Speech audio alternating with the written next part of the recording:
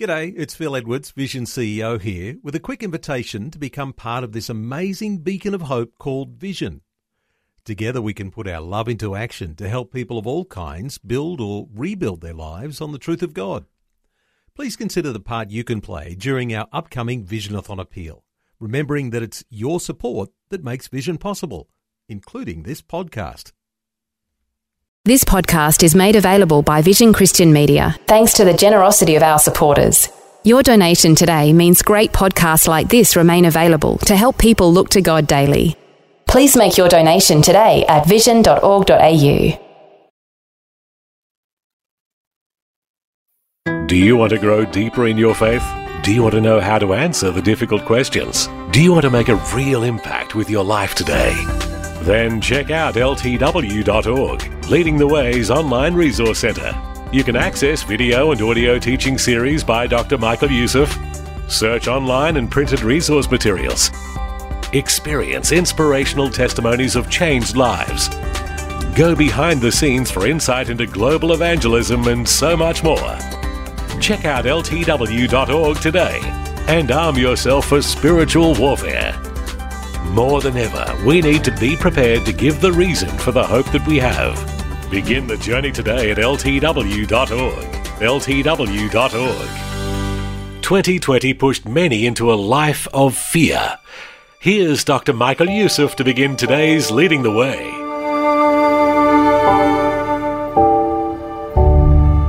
I want to tell you at the outset that the person who lives in fear is a person who is being behind bars more powerful than steel, more inescapable than Alcatraz, and more permanent than death row. Fear destroys your abilities. Fear destroys your dreams. Fear destroys your potential for Jesus Christ. Fear destroys your health, and I want to tell you, fear destroys your relationships. Fear is a daily experience. It joins you during your commute, in your marriage, at work. If allowed, it'll chase the joy right out of life and destroy your passion for Christ. Hello and welcome to Leading the Way with pastor and international Bible teacher, Dr. Michael Youssef. Today, Dr. Youssef continues his series, David, Portrait of a Champion, with a look at how a young shepherd boy replaced Israel's fear with faith. Listen with me as Dr. Michael Youssef begins today's challenging Leading the Way. It's very difficult to preach on the subject of fear and faith without injecting oneself in the process, because I don't think there's a single person who does not know what fear is, any form of fear, some form of fear.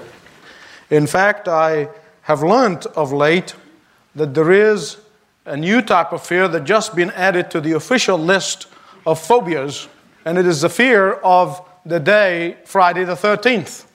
It is called triskaidekaphobia, and it means the fear of number 13. And it is, in a sense, the latest in this list of phobias that are officially recognized as a form of anxiety.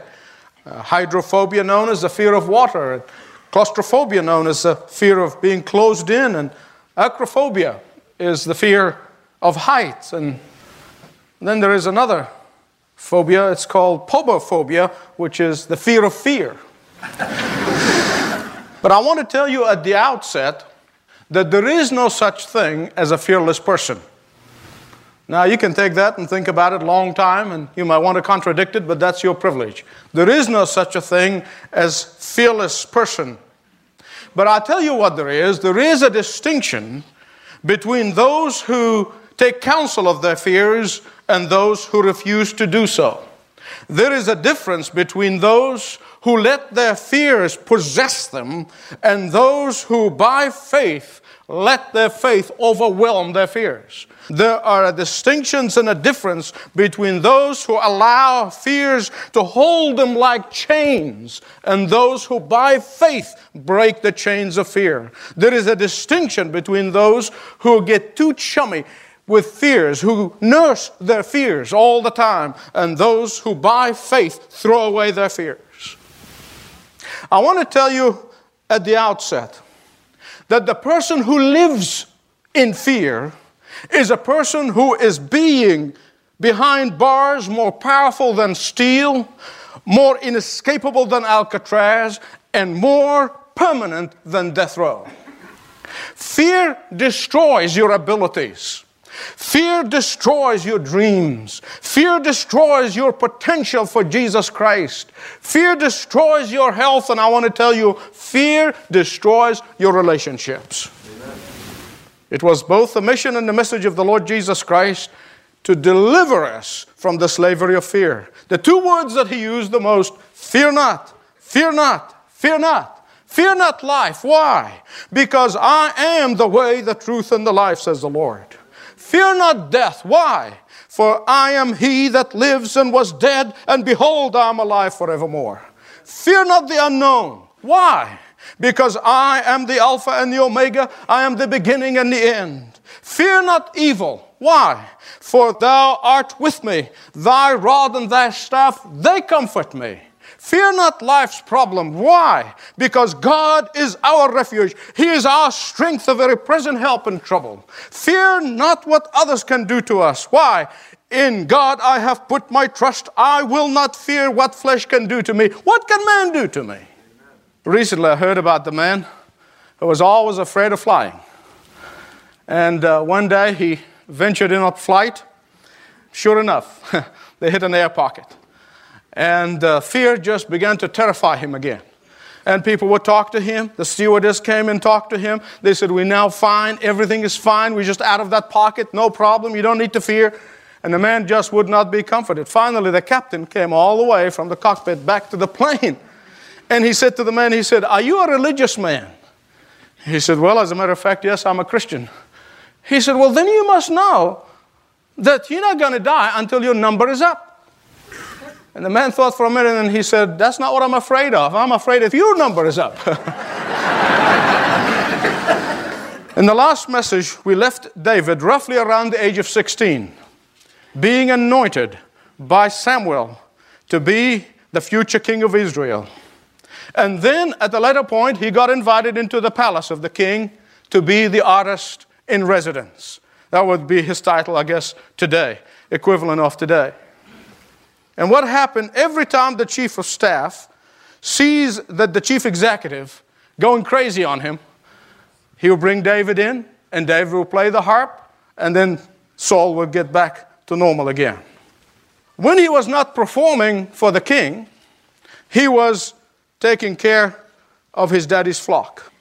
And for all these 4 years plus, David kept on going from the family farm to the king's palace. And now he is at the age of 21, and he sees his community being confronted with a severe crisis. The Philistines worshipped the god Dagon, the god of the crops. And they also worshipped the female goddess Ashtar, who was the moon goddess. The Philistines were a constant menace to the people of God. Why?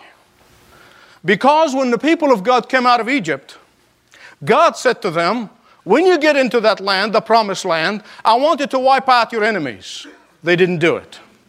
They chickened out. And for generations, the Philistines became a menace to God's people. Listen to me, please. When you disobey at the command of God and the order of God, God will forgive you when you repent, but you will bring a curse upon yourself and the next generation. And that's what happened to these folks. When God told them to do something, they tried to be nice about it, and they wouldn't do it out of fear, out of whatever it may be. And finally, for the rest of their life, the Philistines were a menace to them. Disobedience has a price. The Philistines had a national hero by the name of Goliath. I want to give you a little background about Goliath that you will not find in the Scripture. Well, I hope you're not going to equate what I'm going to tell you with the Scripture, but it's just a good way to remember this man. He was 9 foot tall. That's what the Bible said. When he attended Gath High School, he wiped out all the sports trophies. I mean, he got them all off the table. And after high school, he went on a full athletic scholarship to Ashdod University. And there, his school went to the NCAA finals 4 years in a row while he was there. And when he played basketball, just think about it, there were a few inches between his top of his head and the rim of the basket. Furthermore, during the off-season, when all the athletes were resting, he was playing football. You say, how do I know that? It's in the Bible. Verse 5. American football in the Bible. Well, verse 5 says he wore a bronze helmet. That's how you get it. Well, after college, Goliath signed up for $10 million to play for the Philistine Celtics. And he did this until he was drafted in the army and went to the war. Soon after he was drafted, he became a military hero overnight. He was so popular in his country. His hometown of Gath was about 12 miles from where the battlefield was. Guess what he did just for warm-up? Not for exercise, just for warm-up. He jogged home every day for lunch and came back. That's just a warm-up. How do I know that? He came up only twice a day. So he ran home for lunch. Now I'm teaching you all the ways by which you not study the Bible. In all seriousness, I want you to look at verses 5 and 6. There's a description of the uniform of this man.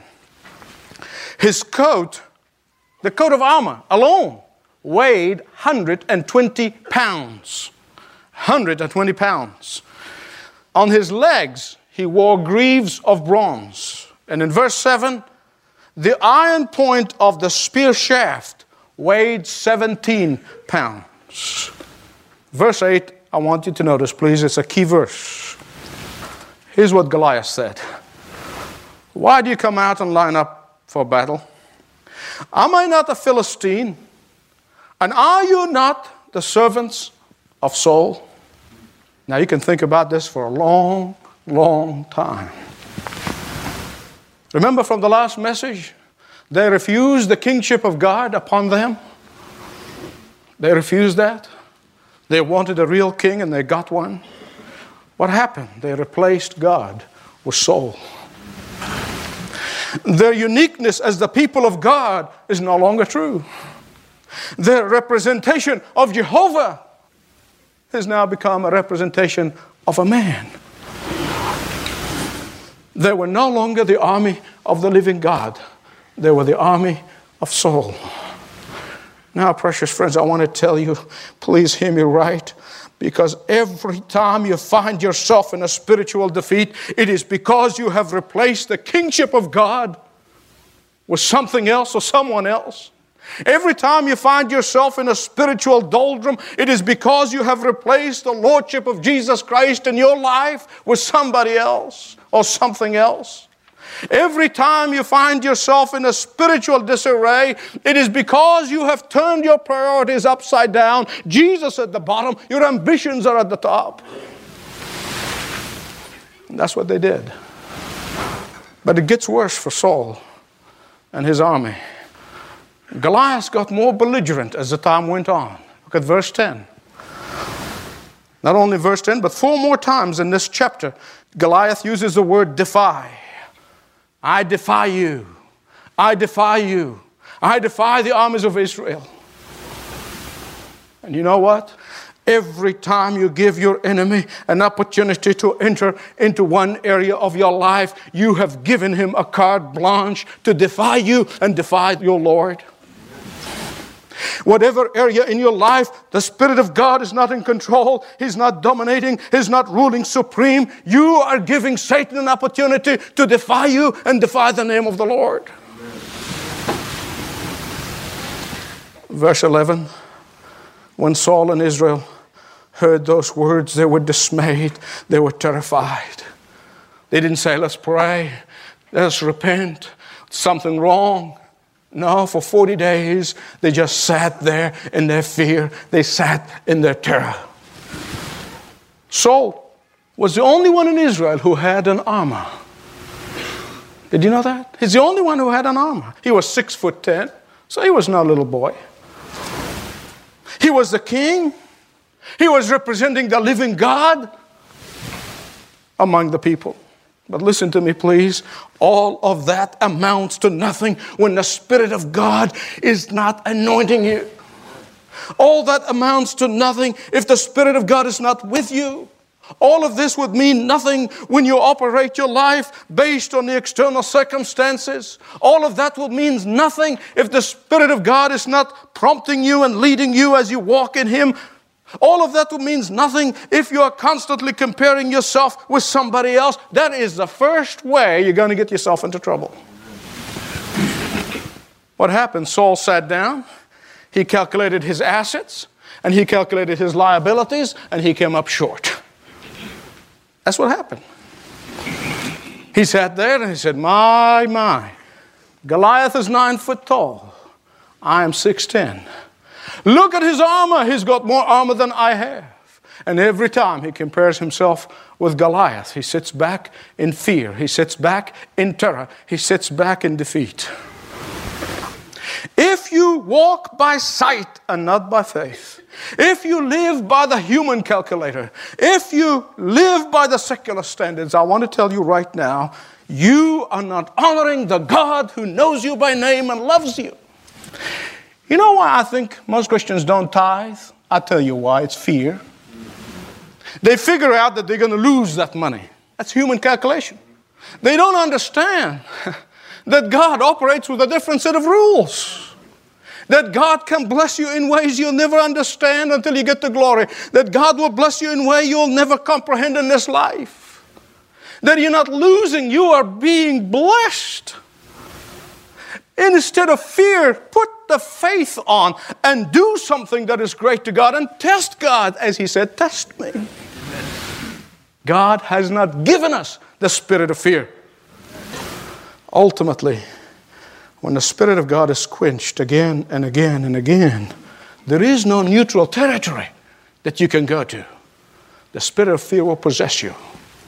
Young David comes in and he sees this gorilla defying God and God's people. And he said, in effect, he said, who is this twit who mocks Israel? Now, that's a very rough translation with you of the original Hebrew.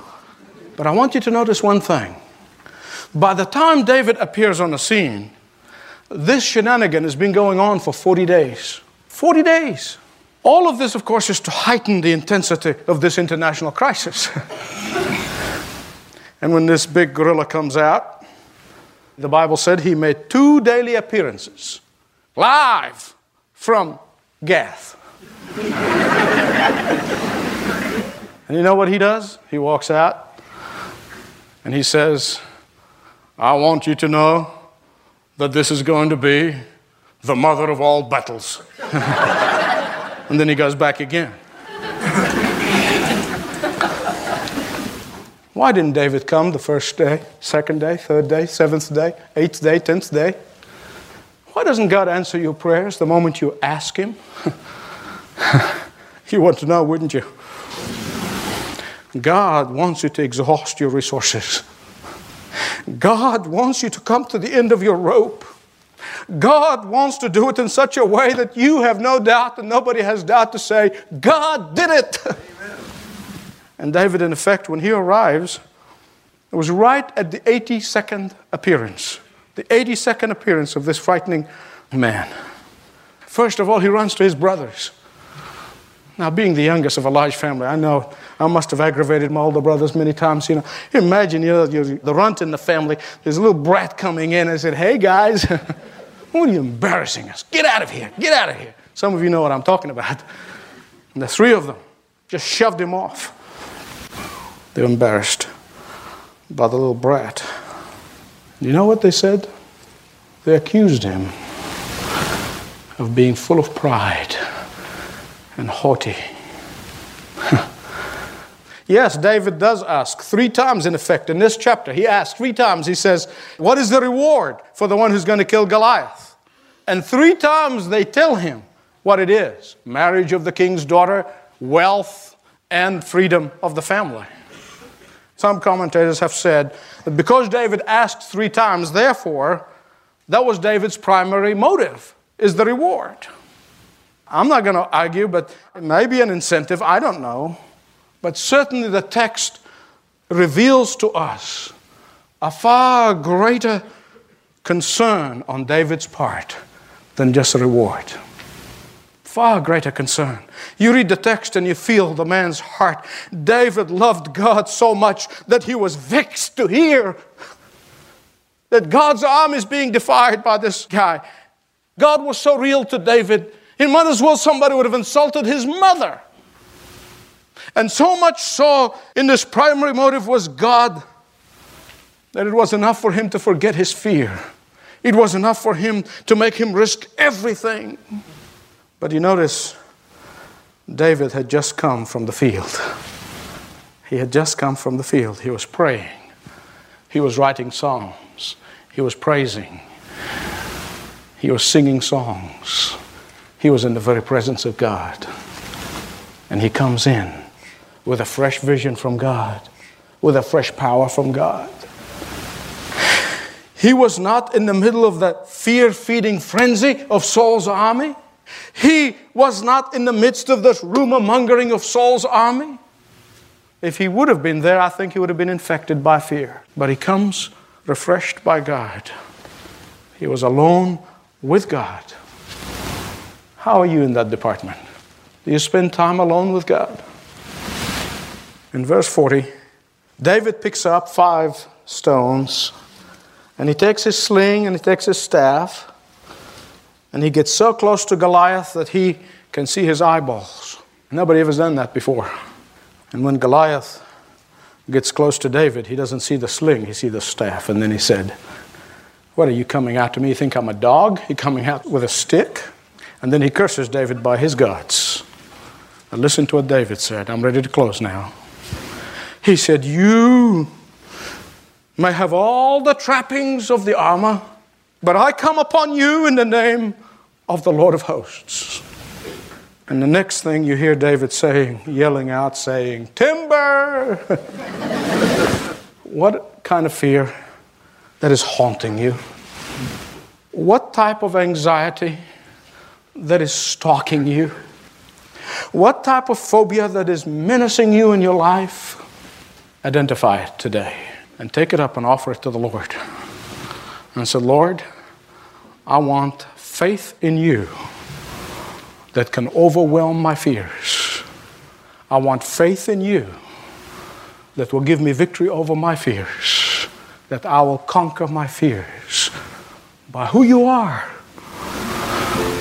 Heavenly Father, you know the secrets of our hearts.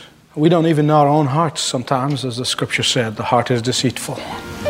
But you know our own hearts. You know each one of us, and you know where we are and where we stand. And so, Father, I pray that your Holy Spirit visits every trembling heart. Even though they may not be showing it on the outside, you know the inside, Lord. Visit every heart, visit every soul, visit every person who's here right now. Holy Spirit of God, come with power and remove fear and replace it with faith. Remind us that we are the heirs of the everlasting King. In His name I pray. Is fear limiting your walk of faith? It might help to talk with one of our pastoral team members about steps for replacing fear with faith.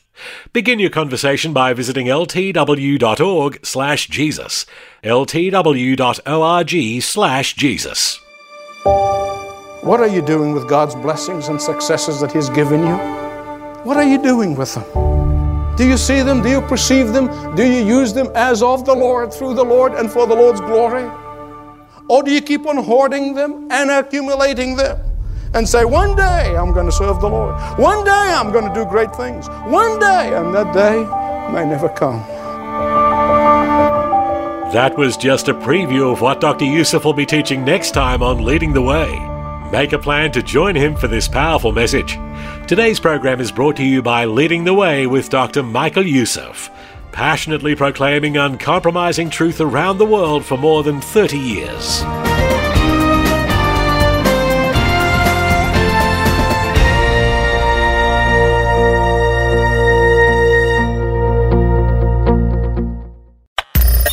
Thanks for taking time to listen to this audio on demand from Vision Christian Media. To find out more about us, go to vision.org.au.